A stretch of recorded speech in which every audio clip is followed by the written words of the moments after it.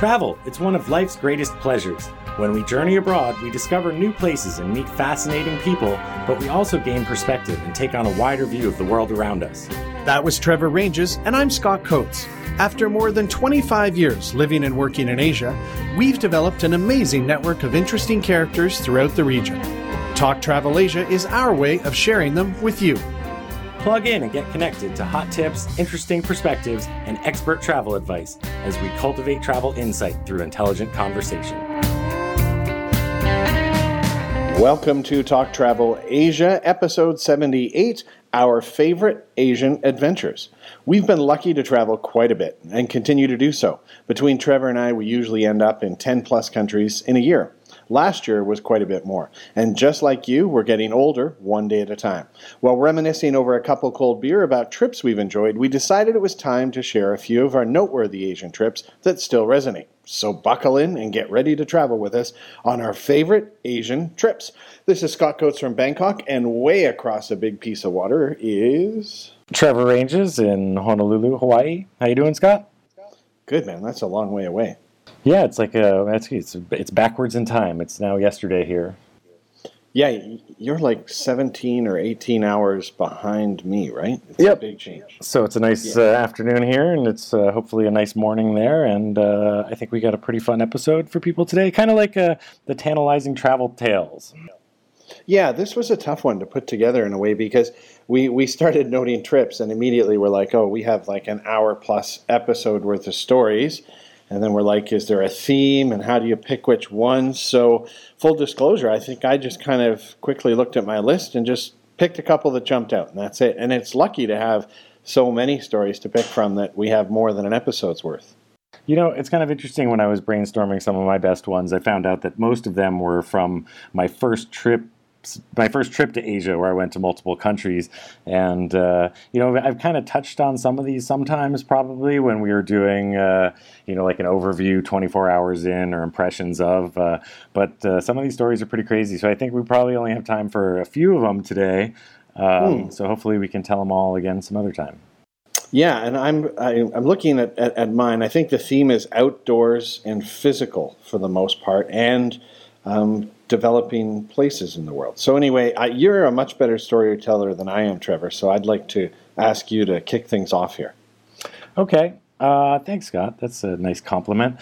Let's hope I can do a good job. My first story is going to be about the first time I went to Thailand in 1996. And this whole adventure where I traveled all over Southeast Asia, I tried to do as much hitchhiking and camping as possible. I tried to avoid staying in guest houses or hostels and tried to get around using my thumb. So I hitchhiked to Pak Chong from Ayutthaya. Where is Pak Chong? Pak Chong is a little town near Khao Yai National Park. Okay, so like a couple hours north, kind of east of Bangkok, right? Yeah. Okay. So Khao Yai National Park is, I believe, the oldest national park in Thailand, maybe the biggest. It's definitely one of the premier attractions for It's a UNESCO World Heritage Site. Is it now? Huh? Great. Yeah. So back in those days, I don't know if they still have them now, they had little pretty simple basic huts. It was just kind of like 4 walls that had like netting around like 2 sides of it, or at least one side. So they were rainproof, and they didn't have beds or anything. You just slept on the floor. Right. Pretty simple but cheap, and there was a couple other people there, and so during the day we went out to like a hide, which is like a thing you climb up and you can look out over the landscape to try and animal watch and stuff like that. And we saw some guys with machine guns rolled in there one afternoon. Yeah, and we're like, whoa, it's kind of scary. So we got to know them a little bit later at the dinner in the national park. There's like a little place to eat, and these guys turned out to be poacher hunters. So they were in the park looking for poachers. People trying. Oh, poacher hunters. They're hunting the poachers. They're hunting poachers, yeah. When I read your notes, I'm like, man, a story about poachers? Okay. No, so they were like army or something like that, you know? I got it. Okay, and, cool. So we started asking about like wild animals that you could see in the park and stuff like that. And they told us that the best place to see wild elephants was at a salt lick. There's a place that they can get salt naturally that was just down the road from where we were staying. So that night, the 4 of us decided to set out with our flashlights and go walking through the park to see if we could spot some wild elephants. Now, we were afraid of tigers because supposedly there's still tigers in the park, and we were afraid that, like maybe a tiger's going to eat us if it sees us walking around in the middle of the night. And as you're walking along the road, there's no lights or anything out there, so your flashlight would shine in the woods, and you'd get a pair of eyes like reflecting back, and you'd freak out. But it was probably just like a deer or something like that, So we crossed over this little bridge, and we decided to stop there for a while because we're like, okay, like it's kind of a safe place because we can see around. And then next thing you know, we started talking about the elephants. And we're like, hey, like if the elephants are going to the salt lick that's just off the road, like they wouldn't cut through the jungle, right? They would come along the road, And right. Like, what if we came around the corner and we startled like a pack of elephants and they decided to like stomp us, And I've seen videos like that online. Right, and there was a story about a monk who was killed by an elephant in Khao Yai National Park that we had read about at like the visitor center. Okay, so we had been walking a little farther down the road and we heard this squeak. Elephants kind of make this squeak noise. And we totally freaked out, and we ran back to the bridge, and we're like, oh my God, elephants are going to kill us. So we totally forgot about the tigers, and we decided that like it was probably too dangerous to be walking around looking for wild elephants at night. And so we went back to our hut, and we spent the night. So the next day, we went to the National Park headquarters, and we asked them, hey, just theoretically speaking, like if we wanted to walk around at night with flashlights looking for wild elephants, would that be cool? And she's like, oh no, she's like, no, you can't do that. And we're like, oh, but why? She's like, tigers. And we're like, oh, really? The tigers again, huh? And we're like, yeah, but if there's 4 of us and we're making lots of noise and then we have flashlights, we'd probably scare a tiger off, right? And she said, no, like a hungry tiger will pretty much attack and eat anything because it doesn't have any natural predators in the wild, And in fact, she told us someone had been killed by a tiger in the huts that we were staying in. Like there was a tiger underneath one of the huts, and someone dropped like a pen or something like that and bent down to pick it up, and the tiger like reached out and snapped the person's neck, and like dragged it off into the woods. Ooh, so we're like, ooh, okay. So that day we rented mountain bikes, me and the one guy, Alan, and we were riding along the road, and we saw a little track that dropped off to the side. So we started doing some like single track, and it turned out to just kind of be like an animal track, like that animals used. And I was riding along, and it was like high grass to the left, and all of a sudden there was a little body of water to the right, and I was like, oh, this is a nice place to stop. And if you're an animal, maybe stop and have a drink. And then I thought, like, and if you were a tiger, you could just wait here in the high grass and attack any animal that stopped. And I looked down, and in the mud, there was all sorts of animal tracks. And one of them was like this huge paw print. And I was like, and I yelled at Alan, and we jumped on the bikes, and we hightailed it out of there. Now, in retrospect, I think the paw print was probably from like a Malaysian sun bear, or like those they have like black bears in Thailand. And I don't think that was actually a tiger paw print, but it was pretty scary. So that was my first introduction to the wildlife in Thailand. And we did see elephants when we went driving around at night, but I have still yet to see a tiger in the wild. Yeah, that's pretty cool. I've heard, numbers as high as 2,000 or so from John Roberts, who's been on one of our episodes before. I have limited experience in Khao Yai, but it is quite surprising to a lot of people that if you go just about 2.5 hours northeast of Bangkok to Khao Yai, I believe it's one of the oldest forests in Southeast Asia almost. It's a UNESCO World Heritage Site, and there is a relatively high population of wild elephants and tigers, so it's a legitimately, kind of world-class park, not so far from Bangkok. Man, I'm envious of that experience. I've never gone trekking there. Yeah, and now 20 years later, they probably have slightly nicer bungalows. They might have beds now, right? Yeah, well, the larger area I know has all kinds of crazy themed hotels outside of the park, but man, that's a good story. That really makes me want to go there and hike around. Right on. What do you got? Well, I'm going back to the year 2006, Trevor, and I remember in about 2005, I was reading the Bangkok Post, and there was a story a guy had written about cycling from Lhasa, Tibet to Kathmandu, Nepal.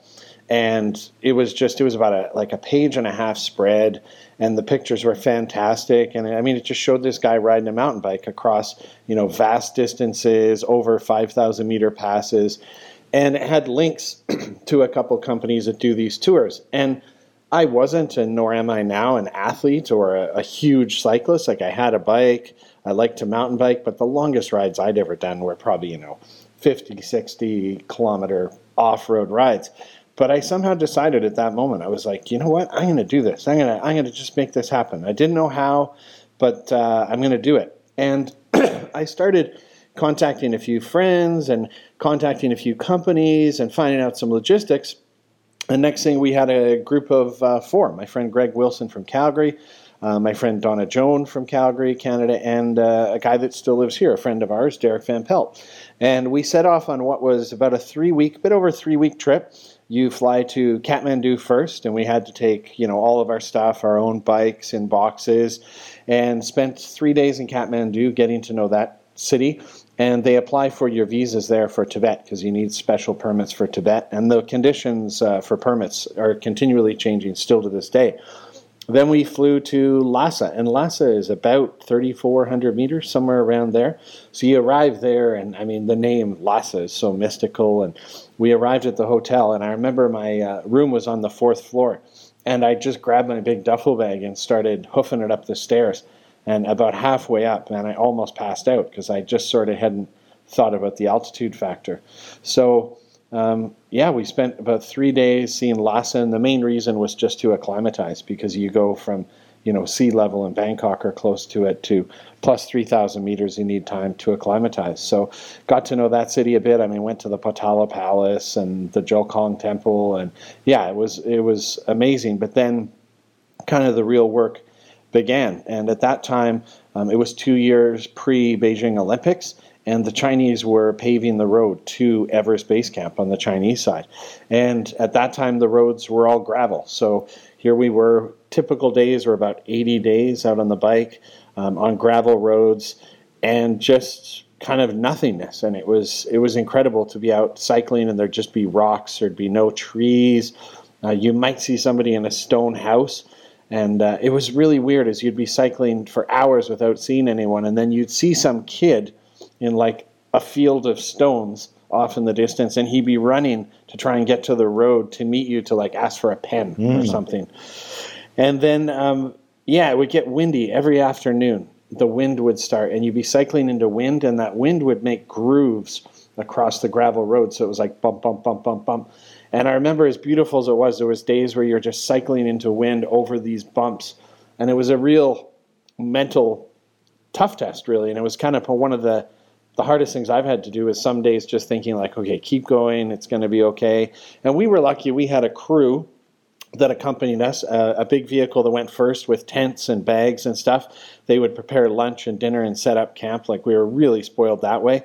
And a chase car that would come now and then. We think the guide and the driver would go and have drinks because they would disappear for long periods of time. But we were spoiled with that. And I remember one night, you'd run into some other cyclists. We thought we were doing this epic adventure, and we had finished our day sitting at camp, having a Pabst Blue Ribbon. That was the beer that was around for whatever reason in Tibet. And above us on the road comes this Canadian guy we'd met earlier named Guy, and he's pulling his own trailer as well with all this stuff. And he was the happiest guy, and he's like, hey guys, I'm just going to push on to the next town. And that next town was our whole next day ride. So he was basically passing us at close to sundown, pulling his own gear and cycling on to the next town. But when I look back on pictures of that trip, we did 5 or 6 passes that were over 5,000 meters. And these passes would be a very, very low grade, but over 20 kilometers in length generally. And over 20 kilometers, you would ascend, let's say, anywhere between 600 and 800 meters. And you'd just kind of go back and forth over these long switchbacks to, over 5,000 meters. And that was 5 or 6 times. And I would try and either ride 2 kilometers or 20 minutes and then have a bite of my power bar. I remember that was the real mental game, and you'd look down after a couple hours of climbing and just see these crisscrosses below you and see your friends below you, and you'd get to the top and there'd always be Tibetan prayer flags and just blue skies and clouds, and it was always like being in a dream. And even to this day, we'll post photos of this on the show notes, but I look at the photos today and I'm like, I cannot believe I was there, like these huge turquoise lakes. And I remember being atop a 5,200 meter pass, and people had stacked rocks, so I stacked some. And then there was this big, huge dog all alone up there. And I was just thinking, like, what is this dog doing here? And then, we got to Everest as well. That was a real highlight. Camped at 5,200 meters at a monastery. and had what the guide said was the only time he has seen clear weather for 2 days. So literally just look out your tent and there's Everest right in front of you. Wow. And we rode up to base camp. It took us an hour to go 6 kilometers and climb 100 meters at that altitude. But Yeah. we had a Pabst Blue Ribbon at Everest Base Camp. And we went 9 days without a shower. It was the longest stretch without a shower on that one. And Do you sweat a lot? I mean, you're doing a lot of... Yeah, you do and you don't. You probably are, but it's super dry. Yeah. Like it's just really, really dry and blue sky. So even if it's not hot, like when we were there, it was probably 15 in the day. So I think a lot of your perspiration just evaporates real quick because it's so dry out there. So you weren't necessarily that wet with sweat. But what was quite interesting from a physical point of view is at the end you dropped from Tibet down into Nepal. And I think you dropped something like 2,000 meters over 20K or something. They say it's the longest downhill in the world. And then when we did that drop and then you start cycling, it's like you're Superman. You feel like you've been injected with steroids or something because you suddenly hit thick oxygen again. And after 3 weeks of your body performing in this thin air, you hit full air and it's just incredible. We shot off like rockets and had one night on the way to Kathmandu, and then rolling into Kathmandu seemed like we were rolling back into the complete developed first world, which actually, I mean, Kathmandu is a pretty relatively speaking, third world place. But it was, I look back on pictures of that, and like I said, I can't believe I did it. But to me, it stands out as an example where sometimes when you have the opportunity for an experience or a trip, you got to take it. Because I remember couple people were like, oh, wait till next year and I'll come. And it certainly wasn't far from the perfect time to do the trip, but I don't think it would ever happen again. Like the opportunity was then, I seized it, and I look back, I'm like, wow, like what an incredible trip. So that's sort of my first tale, Trevor. Wow. Okay, that's pretty cool. I like that one. And you probably got some great photos because I know in general you do take photos pretty consistently. I have some good ones we'll put up. My trip that I'm telling about, leaving Thailand now, I went down to Malaysia first and then over to Sumatra. I traveled with a Super 8 movie camera, so I actually have some Super 8 footage, but I don't have Super 8. Yeah, I don't have any like the camera pictures really. But I went down from Thailand into Malaysia, and then I decided to make a side trip to Sumatra. And even back then, like the Mentawai Islands and Nias in particular are famous for surfing.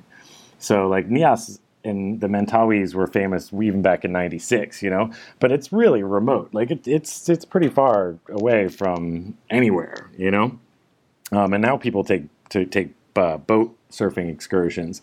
I wasn't sure how I was going to get there. I didn't have a board, but I took a ferry across from Penang, Georgetown in Malaysia, across to Medan in Sumatra, and I really had no idea what to expect. Have you been to Medan? I've not been to Medan, but I know it's a jumping off point if you want to go to northern Sumatra, and I've heard it's not a terribly nice town. Yeah, no, it was unlike anywhere I'd ever been before. It's got a multi-million person population. And I was the only white person I saw. I don't think back in '96 there was a whole lot of tourists going to Medan. I got a room for a nap, and I heard Muslim prayers for the first time in my life, which was very surreal, Yeah, it is. And then I was going to go up to Bukit Lawang, which is the place we've talked about before, where they have the orangutan rehabilitation center. Leonardo DiCaprio has been there and promoted it and stuff. It was back in '96, and it was in operation back then.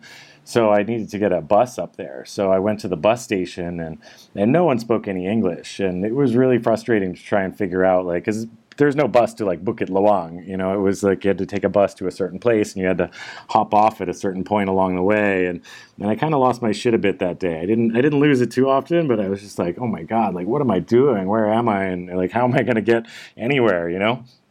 But I made it up to Bukit Lawang and the Orangutan Rehabilitation Center, and I did an amazing multi-day trek up there that is a story for another day, but it was a really amazing experience. From there, I jumped on a public bus to go to Lake Toba. So Lake Toba is like a big volcanic crater in north central Sumatra, and you can see it on a map of the world almost. It's this massive lake with an island in the center of it that was formed by a volcanic explosion. And I I looked on a map and it was only like 100 miles on the map, right? But it was a 6-hour bus ride. And when I got on the bus, there was like no seats on the bus, and the ceilings were only about 5 feet high, so I couldn't even stand up. So I just sat on the floor of the bus, and it was packed, so I was just like legs all around me. And I just sat there like bumping along on the ground for hours until eventually a seat opened up. And I sat down next to this nice man who was like smiling, and he wanted to show me like his box that he was carrying, which was full of baby chickens. And that was the first time I'd seen like a box of baby chickens on a bus too. Yeah, it's not an everyday occurrence. No, in the you US. live in Asia for a while and you get used to little things like that. But certainly that day I was like, this is crazy, From the bus, I had to walk a bit to get to Lake Toba, but I got there and it was amazing. There was only one other guy there. We got a place like right on the lake, swam in the lake. I had one of my best haggling experiences there, where they have these indigenous people that live in these really cool longhouses, and they're like shaman or mystical men have these staves that are carved with like people and geckos and crocodiles and stuff like that, like on it. And it was such a cool souvenir. I wanted to buy one of those. And it's like there was a souvenir shop, but it was next to some rice fields, and the woman tending the rice fields was the one who finally came over into the shop and haggled with me. But I don't remember how much she wanted for it. Let's just throw a random number out there. She's like, it's 500,000, and I'm like 50,000. Yeah, and we haggled for a while where I got up to like 80,000 and she came down to like 450,000, and then I was like, yeah, all right, just forget it. And I walked out of the store and I started walking back to the road, and she started walking back to her rice field, and I was like, where are you going? I'm like, you're not going to have another customer here for like a month, I'm sure of it, I'm like, we got to be able to come to a deal. So we went back inside, and she came down to maybe like 380, and I came up to like 160, and then finally I was like, you know what, what am I going to do with this thing anyway? So I decided to start walking out. She starts walking back to her rice field, and I'm like, you're just going to walk away that easily? You're going to let the sale go away? And I think I ended up paying $320 for it. And it cost more to ship back to California, where I had been living before my trip. From there, getting back to Medan and getting back to Malaysia, and then hitchhiking down the east coast of Malaysia, like, it was a pretty amazing adventure. But Sumatra back in '96, I bumped into that one other white guy. Actually, that was funny. The one story I had with him that was fun was we were walking along the dirt road near that gift shop that was going to this like indigenous people village, and it was like 100 degrees out easily, because we're pretty close to the equator there, yeah. And it was so hot, and we were just like, God, how nice would an ice cream be? And then I started going like do do do do do do, the Walls ice cream song that the ice cream trucks play. Oh yeah. And he's like, come on. He's like, don't do that, right? And then so I stopped, and then I'm like, oh my God, can you hear that? Can you hear that? Like, it's the Walls ice cream song. And he's like, shut up. And next thing you know, this little like motorbike Walls ice cream cart rolls up, and he just parked right next to us, and we ate like 3 or 4 ice creams each, and that was one of the best ice cream experiences of my life. It was destined to be. It was. That's it was incredible. amazing, yeah. Did you see the orangutans? Yeah, we did. That was really cool. The orangutans in Bukit Lawang.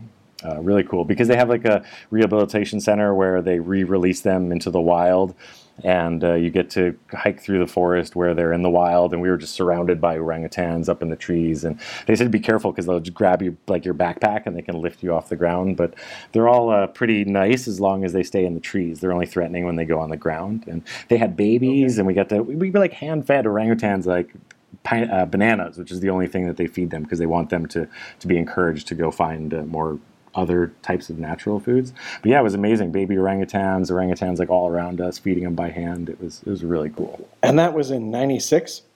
Yeah. Oh, so in 22 years you can figure it's changed a lot, but that's one I've really wanted to do, is go see the orangutans there. Okay, you've got me excited. Okay, my next one is, man, I feel like mine pale in comparison to yours. And as you've been telling stories, I think of interesting moments on trips, but this is one that just, I don't know, I think it's because I love this area of Thailand so much. And in about 2004 or 3, one of my best friends, who was actually on the Tibet trip, Greg Wilson, he came to Thailand, and we went up to northern Thailand, the most northern province, Chiang Rai, with the idea to hike and mountain bike a lot of a kind of a, what's a county in the U.S., right? Your states are broken up into counties in the U.S.? Yeah. Yeah. So here it's called an ampe, and it's called Ampe Mefalua, and it's sort of in the northwest part of Chiang Rai province. A lot of it borders Myanmar on the west. And he and I headed out for 6 or 7 days of, again, mountain biking and hiking. I'd sort of arrange little pickup trucks to drive us point to point. The first day, we did some, medium-grade mountain biking along the main river that flows into Chiang Rai called the Mekok River. And then we took a truck up to my favorite place in Thailand, Doi Mesalong, which I've mentioned on this show before.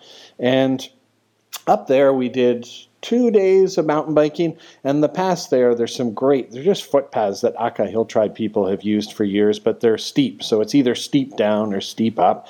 And, after each day of mountain biking, we'd have a couple beer and we'd have some big food. And then I think it was our 4th day, we had decided we were going to hike what we thought was about 20 kilometers northwest again to this place called Tud Thai. And Tud Thai was really famous back in the 70s and even into the early 80s here because a big drug lord, one of the biggest at the time, a guy named Kun Sa, who commanded a military of up to 30,000 troops at a time. He was a big opium drug lord. So that was a big corner of Thailand where opium was being produced. And the Thai authorities and the U.S. government had tried to go and negotiate with Kun Sa a few times. I actually met the Thai negotiator. He still lives there. So I had mountain biked and dirt bike trails to Tud Thai before. But as we looked out from our balcony out into the terraced tea fields that are up there, I saw this kind of cut across a mountain. And it was a very gradual grade cut. And I was like, I wonder what that cut is. So we decided we were going to hike down and we were going to try and find this cut and then follow the cut around the mountain and go over the mountains and walk to Tud Thai. And on our walk to this cut that was not very far from town, that ended up taking, I think, like 2 or 3 hours. And the cut, it turned out, was an ingenious little channel that moved water from a waterfall that was a couple of mountains back. And it would just, on a very, very gradual grade, they had cut this trough to move water around a couple mountains. So we literally walked through it, and you would see this water flowing down into the rice fields in a very remote spot. We then have to climb up a hill, we realized. We get up to the top of the hill, and we're about 4 hours in, but we've only probably gone 7-8 kilometers, and we're out of our 3 liters of water. So we're standing on a hill, and we can see town where we've come from, and the town we're going to is a long ways away, and it's like, well into the 30s, and we're out of water. I remember it's the only time I've really been out and been like, oh my, I'm like, this is not good. But we realized we've got to go for it. And I knew there was a forest station part way in kind of along the border with Myanmar. So we just kept walking, and I remember being so thirsty, and we came upon the forest station, and I kind of yelled around the buildings there, and finally somebody came out from the forest and thankfully gave us some water. But I also remember thinking, I wonder if this water's okay to drink, but also thinking, yeah, I'm sure it is. It's probably rainwater. The short part of this long story is we then kind of continue downhill and we make it to Tud Thai. In fact, somehow we jogged the last 2K into town. It was an incredible hike and one that I kind of wish I could do again. But what got interesting about this story and kind of it stands out because of the time I had a physical problem that I've never had since, is the next day we tried to cycle some incredibly steep back roads to a place called Doi Tung. And Doi Tung is a royal reforestation project. They grow coffee up there. They've reforested the mountains and gotten people out of growing opium. And as we rolled into the hotel at Doi Tung, both of us felt terrible. This was our 5th day. And I remember we couldn't figure it out. Like it was a feeling I've never had before, I've never had since. And that night we go to dinner and we order, it's called a Manao soda, which is a lime soda. And as soon as we tasted it, we were both like, this is the most incredible beverage. And we just pounded it. We had a second one. We had a third one. And then I had some salt, and I realized that we had over 5 days sweat so much, and we had not replaced the salts. So we were actually beginning to suffer sodium deficiency, which after that I talked to a doctor, and he's like, oh yeah, that's like a really bad problem. Like you can be in serious trouble. So we literally were licking salt off our hands and our palms. And by the next morning, we felt way better. It was incredible, just eating salt. So since then, I've told people, if you're in really hot conditions for a couple days doing stuff, eat salt. So the next day, we rode our bikes on maybe the most exciting road in Thailand.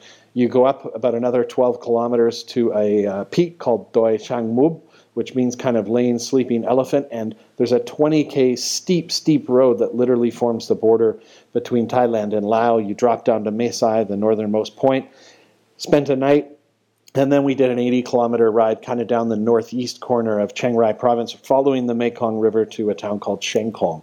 And that week of adventure, like, I've been lucky enough to have lots and lots of days of biking and hiking, a few here, a few there, but like an intense week like that, some of those routes I've never done since in that way.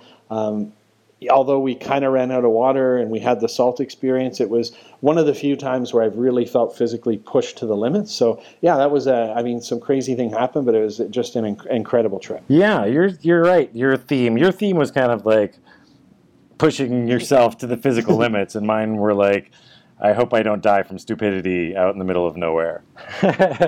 Yeah, and yours were wildlife, and mine were kind of bikes and feet. Yeah, you're right. We've got contrasting themes here. Well, it's hard to believe we've already gone half I know, that's why this, it's too bad we couldn't have done more. The Malaysia part of that trip's got some pretty crazy stuff. We talked about the Perhentian Islands we've both been to. Yeah, you went not just a few years ago, yeah? Yeah, 4 or 5 years ago. Yeah, and like we discussed that one time when I stayed there, I showered by throwing a bucket down a well and dumping it over my head. And I guess it's changed a bit. Sure, yeah, there were proper showers when we were there. Well, I mean, this is fun. Is when you were talking, it got me thinking to so many little things that have happened, like a bus ride in Bolivia, being stuck for almost 48 hours in the jungle on a bus. And I remember another ride in Thailand, monks literally falling asleep on me on a bus. Yeah. So we should almost do an episode of weird moments, but it's fun to remember these. Just and bus I feel moments, fortunate. man. I got a lot of bus stories. Bus stories. Okay, we could do bus stories. So, yeah, those are cool stories, man. You've inspired me to definitely want to go over to Sumatra. So that's a little higher on my list. Yeah, I never made it. Hope we've inspired. Yeah, sorry to interrupt. I never made it to Nias on that trip either. It's just like when I realized it took 6 hours to go 100 miles, and Nias was probably another 1,000 miles away. I kind of gave up on that leg, but yeah, maybe we can do that someday. Well, look, we're going to have some good pictures on the show notes, but also on our photo gallery on Facebook, so make sure you check those out. We may get to a Google map on this, I'm not sure, but hope we've inspired you with travel. It's fun to share our travel stories. Thanks so much for joining us. And Trevor, why don't you take us out? Okay, everybody, thanks for listening. I think I am going to do a Google map for this one because I think it definitely helps. And I think, I don't know how many people who listen go to our show notes or how many people who go to our show notes end up listening, but they definitely complement each other well. So go to www.talktravelasia.com and check out the show notes, or if you're listening on SoundCloud or iTunes or Facebook, I hope you enjoyed it, and we'll be back in 2 weeks. We already wrapped that one up, and it's a pretty good one, so stay tuned. Thanks for joining us on Talk Travel Asia. We look forward to sharing with you again soon. Hey Scott, do you remember the time we walked on top of the wall at Angkor Thom and